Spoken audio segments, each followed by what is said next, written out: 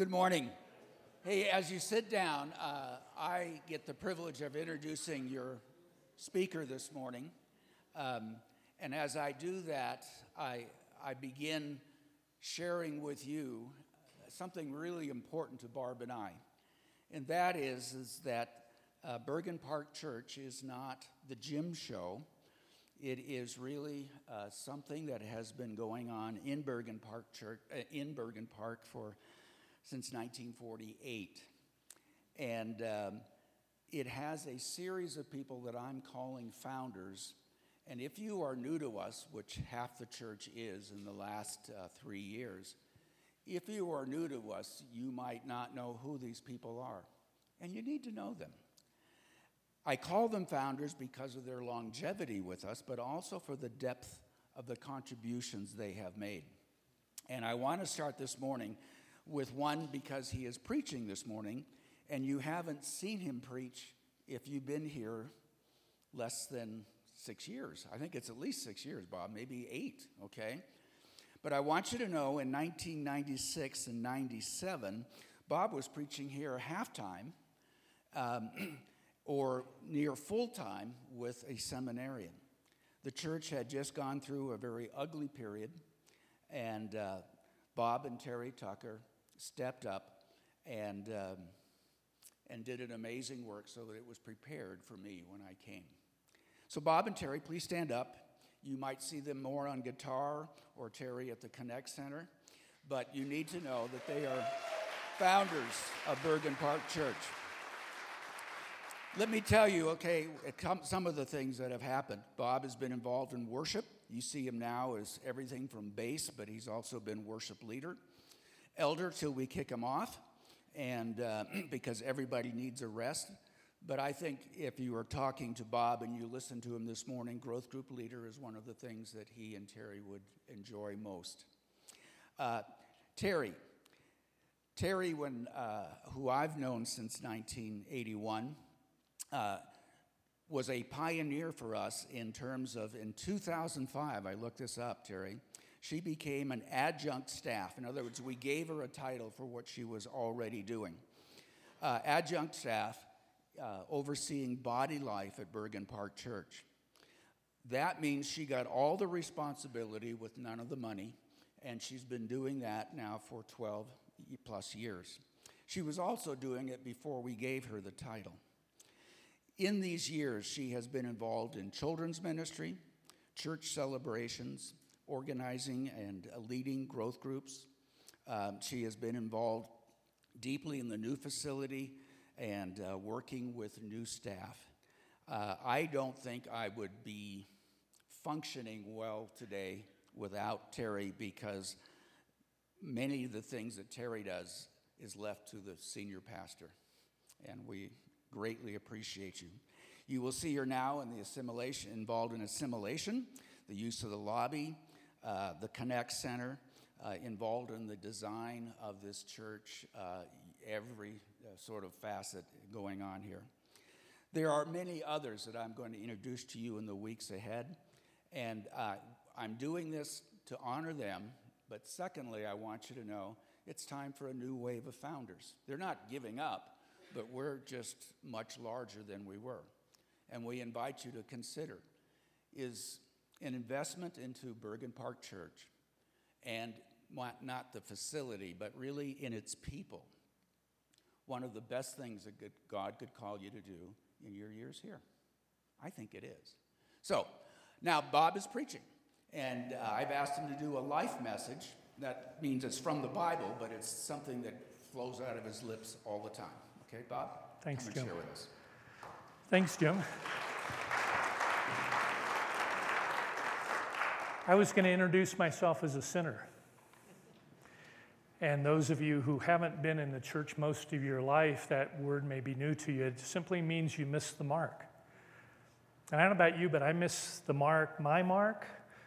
The marks I set for myself all the time. I miss God's marks all the time. Today I want to introduce you to my granddaughter and her thought on missing the mark. Aim really well this time.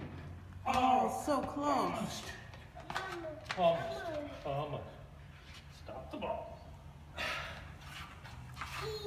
Okay. Can you shoot it? Yeah! Pretty good, huh? Did you hear her word? Almost. Right? Most of us, that's our life, right? We almost get what we want to be doing in terms of being a follower of Christ. I want to pray for us, and if you're one of those whose life just never seems to quite be what you think it ought to be, hopefully the message today will be for you. Let's pray. Lord God, I thank you that I'm forgiven. I thank you that you took me and you made me what I am. Lord, so many of us come this morning frustrated that we can't seem to get our lives together. We can't seem to be what you want us to be. And we just turn that over to you this morning. Lord Jesus, we invite you to be here. Holy Spirit, we ask that you would come and use your word to change our lives. We want to be different people when we leave this morning. And when we are, we'll give you the praise and glory. In Jesus' name, amen, huh? I want to preach from down here. Brian tells me I have every reason scripturally to preach from the pulpit, but I don't have a seminary degree. I've not been ordained. I'm one of you. So I'll be preaching from down here. I hope you can all see me. This is Jim, 8 years. Anybody remember the sermon I preached 8 years ago? Praise God. It was bad. It was a mulligan in my life. It wasn't good. And so hopefully we'll do better this morning. Jim's given me one whole verse, so that's okay. And that verse is, "And the things you've heard from me in the presence of many witnesses, entrust to faithful men who will be competent to teach others also." Whenever you see a verse that starts with "and" or "therefore," you have to go back and figure out what the context is, right? "And" says, I said something before, and so I need to know what that is. So I'm going to take us back a verse. And I'm going to introduce Timothy to you. You know Paul really well, but you probably don't know Timothy really well. This is a letter from Paul to Timothy, and he starts by saying, this is the second chapter, he starts the second chapter by saying, "You then, my son, be strong in the grace that is in Christ Jesus." Now, if you know Timothy at all, this is a big deal verse. He says in the previous chapter something like this. He says, "For God hasn't given us a spirit of timidity, but of power and love and discipline." It appears that Timothy was a really, really timid kind of guy. So what is Paul doing finding his protege as a very timid guy? Doesn't seem to make sense, right? It should be somebody who's kind of cut out of the same fabric we are. And yet Timothy seems to be a really different character, seems to be really timid.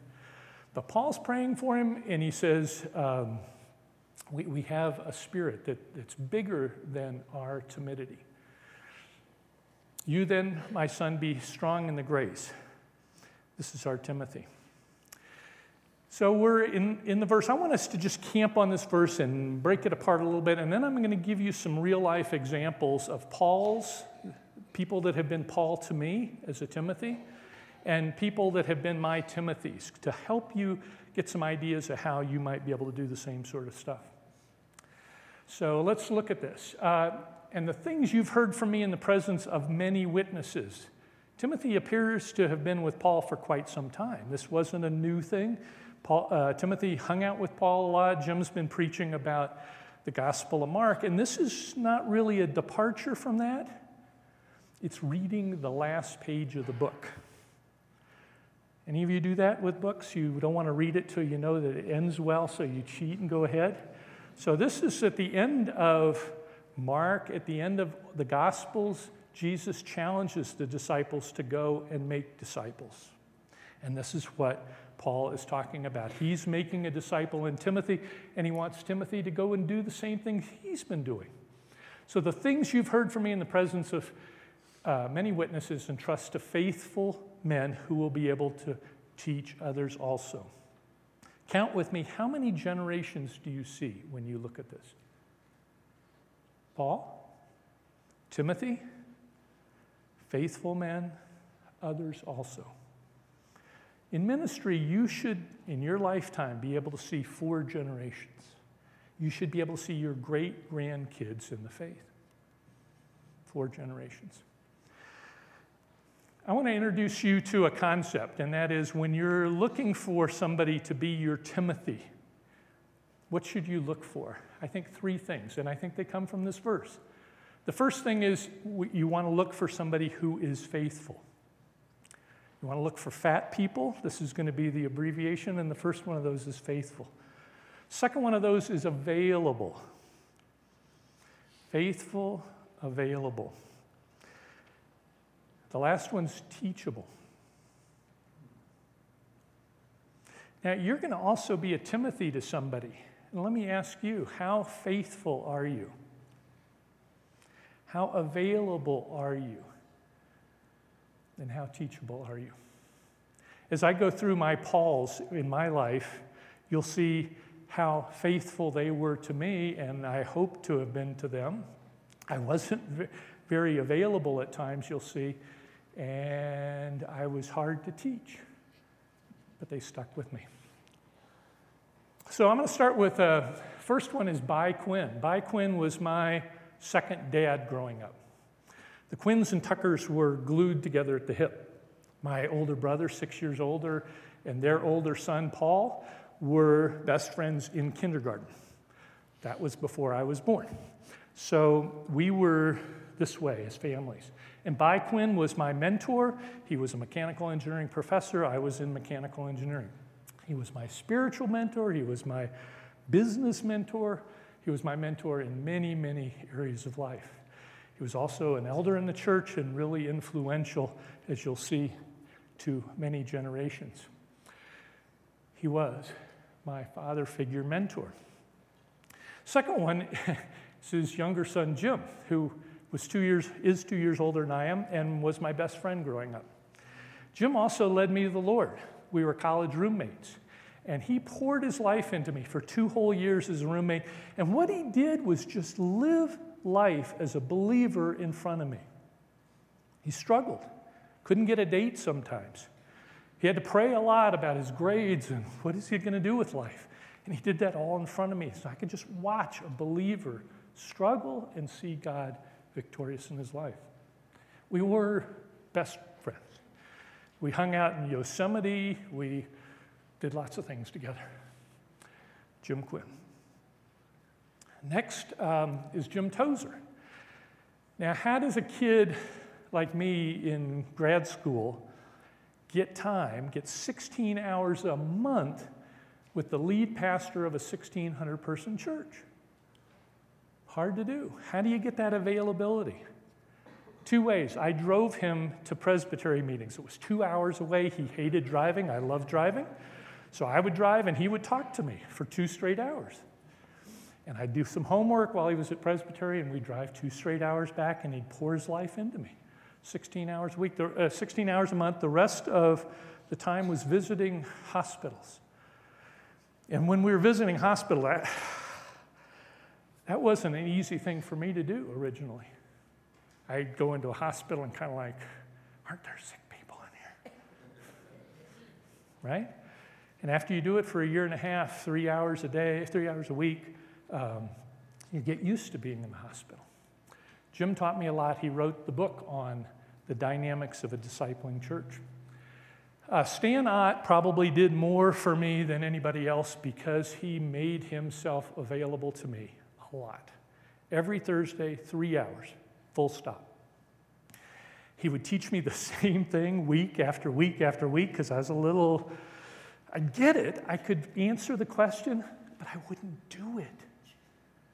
And so he'd have to come back to me and say, here it is again. One week I told him, I have to miss this week. I have to play golf with some colleagues at work. And Stan said, could I come along? He said, I will caddy for you. And he did. That's the kind of guy Stan has been. Next is somebody who was... Here we go. Next is somebody who was a severe mentor in Terry's life. Terry is who she is because of Jim Simmons. Jim spent lots and lots of time with Terry when she was leading a high school fellowship and taught her everything she knows probably, just lots of stuff. He liked my guitar. And this is me back in the bottom right-hand corner. I looked a little bush-leagued, didn't I? But from Jim, I learned about worship. And I learned how worship is really integral to who we are as believers. And last and not least is Jim DeMoller. And Jim's been significant in my life since, 1981, I think. And so this is the way I prefer to think of Jim. This is Jim, my Paul. Anybody else want to give him a standing ovation right about now?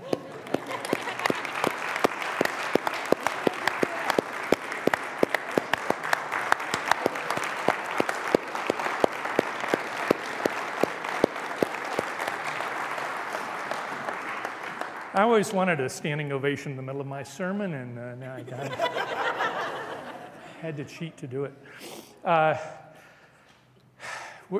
You're all going to get a chance to say thanks to Jim over the next month or so, but I get the chance to start.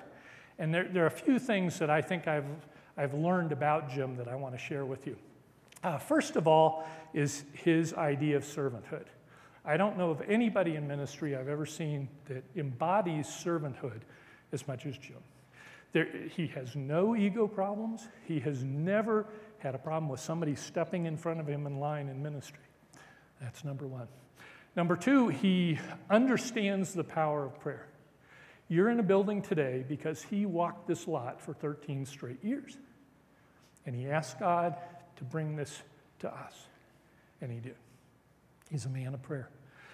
Third, he's WYSIWYG. He is what you see is what you get.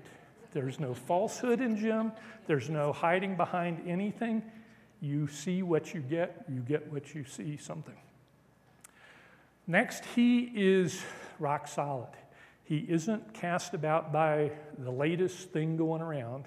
He is who he is, and we really needed that when we sort of restarted this church. And lastly, he believes in application of the word, and he really tries to live the word of God. And every week when he preaches, you hear something that you can do when you go home.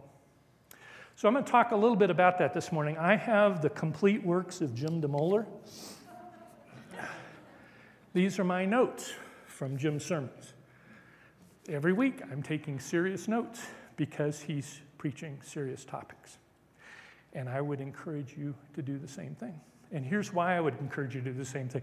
When you listen to somebody talk like me this morning, you retain about 5% of what I talk about. It's not very much. Out of 20 things, it's one. But if you walk away this morning with one thing, I hope it's that you'll take notes every week during the sermon. And why? What else do you have to do? Right? And wouldn't you like to go from 5% to 50%? And that's what you do simply by taking notes. Now, if you go back and review the notes, you do pretty well. You can get up to 90%. We hand out little note things that you can take notes on, right? But a book would be really good, and a pen to go with it, excellent. I'm going to talk a little bit about some mentoring opportunities around this church. Terry reminds me to bring Kleenex.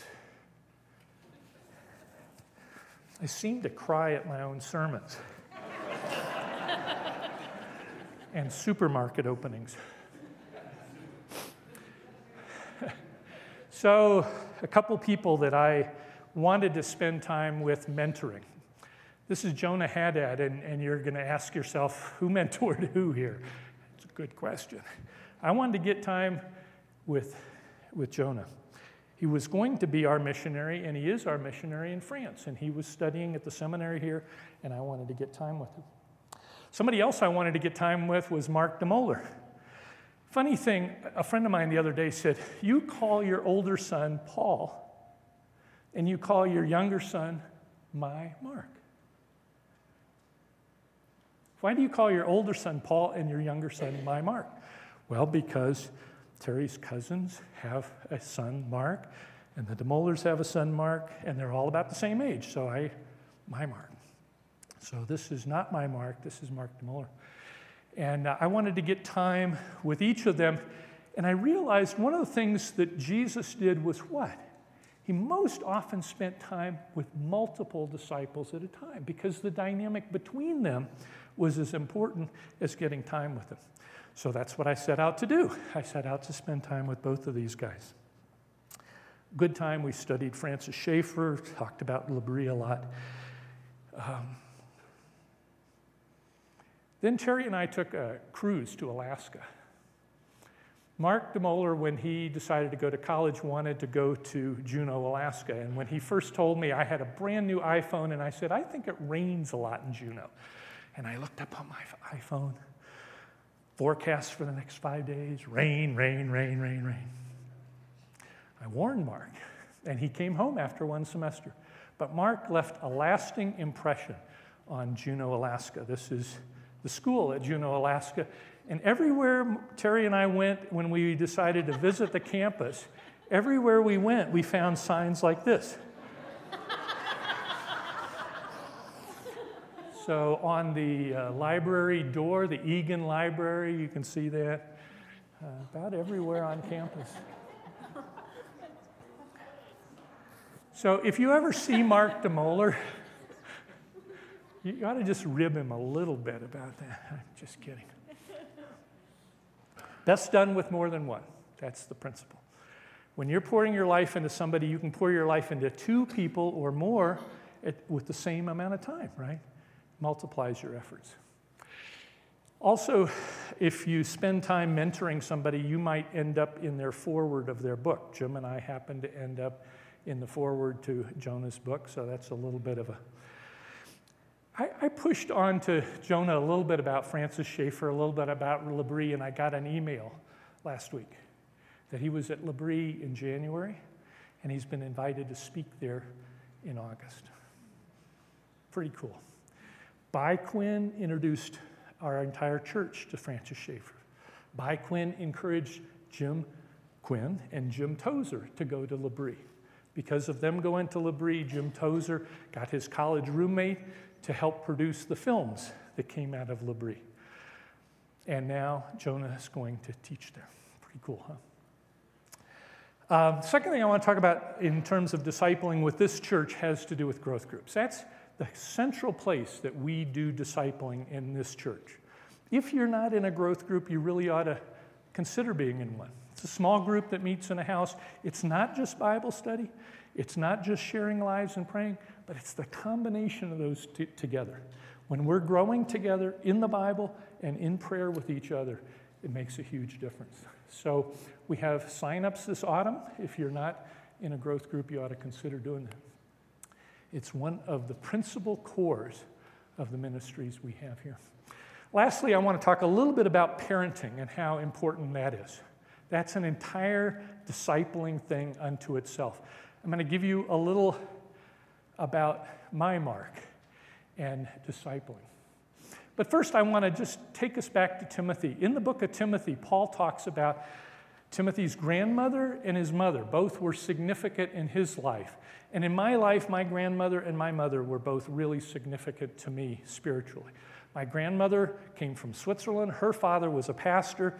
She prayed for me every day when I was growing up. I'm absolutely confident that I'm a believer today in part because she prayed for me. And my mom, I'll start crying. So. Okay. BPC can really help in this. We have good classes on parenting. Part of our growth groups can be parenting sorts of things, and we have really good encouragement for one another in that. First thing I would say in my experience is sometimes your kids are different. And in my case, let me go back. In my case, my two boys were pretty different. You can tell by looking at them, right? But in every way they were different. Right-handed, left-handed, straight hair, curly hair, every way they were different. And I had to be really careful of that. When my older son was growing up, two things about Paul. First of all, he was a lot like me. He was disciplined a little better with a stick than a carrot. That was me too. Got my end of the gene pool. The second thing is he was easy for God to reach. He wasn't a person that needed a lot to encourage his faith. He was there. Dad, I'm there. My son Mark came along and he was real different. He needed a carrot and he needed encouragement in his faith. The carrot thing I didn't understand till he was finishing his PhD. And I said, Mark, what happened? You were in junior high school, you were a pretty average student. All of a sudden, freshman year in high school, you're like a spectacular student. What happened? And ever since, you got 1B at Purdue, chemical engineering. What happened? He said, I heard what you were saying to Paul, and I didn't want to be in that situation. It's called transference. I'm saying something to Paul who needs to hear it like a knucklehead, like his dad. And Mark's hearing that and taking it to heart. I didn't hear about this till he's finished a PhD. Second thing is he said to me early, Dad, I don't know if I'm going to believe. Just want you to know that. So I took out all the books I knew about sharing your faith. I worked on apologetics with Mark. And what really hit him were these two experiences. He's a senior in high school. Hockey is his life, his absolute life. And what happens is he's trying out for his own team that he's been on for years. We go to tryouts, come home. He's fired up. He goes to tryouts the second night, and he finds out he was cut the night before. We didn't know we're supposed to get on the web and see if you were cut or not. He's showing up for the second night of tryouts having already been cut. What's the nice coach say? Oh, you can try out again tonight. Right? So he tries out again tonight. And we get home, and what do? We get online, and we look, and guess what? He's been cut again. This is his senior year. This is his life, and he's been cut. What do you say to a kid like that? We sat on the bed, we cried, and I said, we serve a faithful God. I said, I don't know why. I have no clue why, but I know we serve a faithful God. We get a phone call. It's the assistant coach. He said, I've spoken with the head coach, and we want you to come try out again tomorrow night.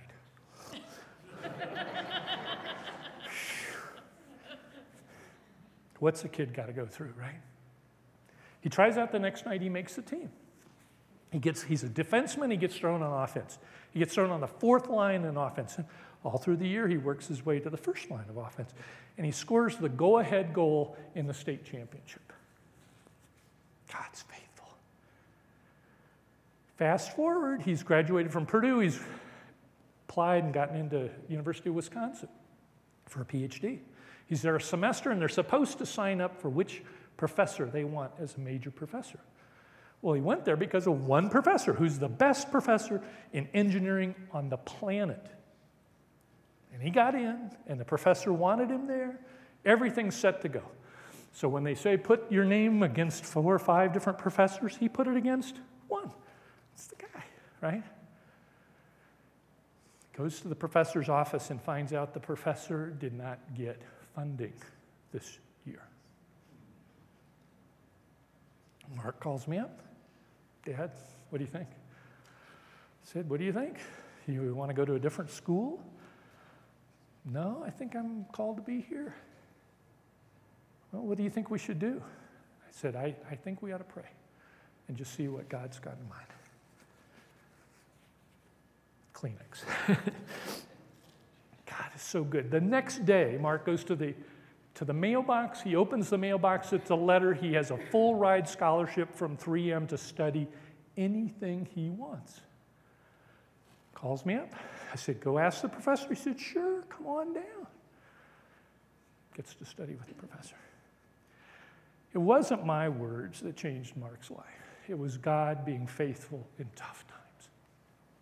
So I'm going to give you a few things. Let your faith be real is my point to all of that. 3 principles. First principle you saw throughout my Pauls, right? Get time with people. If you're the Paul, find time to be with the Timothy, even if you've got to carry the bags when you're caddying, right? With me principle. Spend time with that person. The second thing is you can lead from weakness as well as strength. Example with me and Mark, right? I wasn't skilled in this, but I gave it to God. I stepped out, and that's what happened. The third thing I will say, and this is sort of my last point, most of us grew up with parents that said, if it's worth doing, it's worth doing. And what did I put on the screen? If it's worth doing, it's worth doing. What does that mean? What does that mean? Let's talk about discipleship. The first thing most of us are thinking sitting here this morning is, I'm not competent to do what you're talking about, Bob. Right? So I won't do it until I can do it well. Is that the right answer? What's the right answer? Lead from weakness as well as strength, which means if it's really worth doing, it's better that you do it poorly than not at all. If it's worth doing, it's worth doing poorly. Let's pray.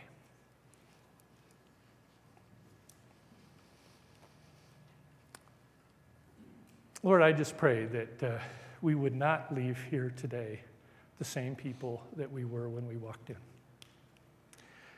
That would be to dishonor you. We've heard the reading of your word. We want to obey it. We want to have it change our lives. We want to be different people. So, Lord, we pray you would take us wherever we are. We want to take one more step of faith. We want to take one more step to be disciples. And we want to take one more step to disciple others. And when you're big in our life and we can see it reproduced to 4 generations, Lord, we will come back and give you the praise and glory. And all God's people said.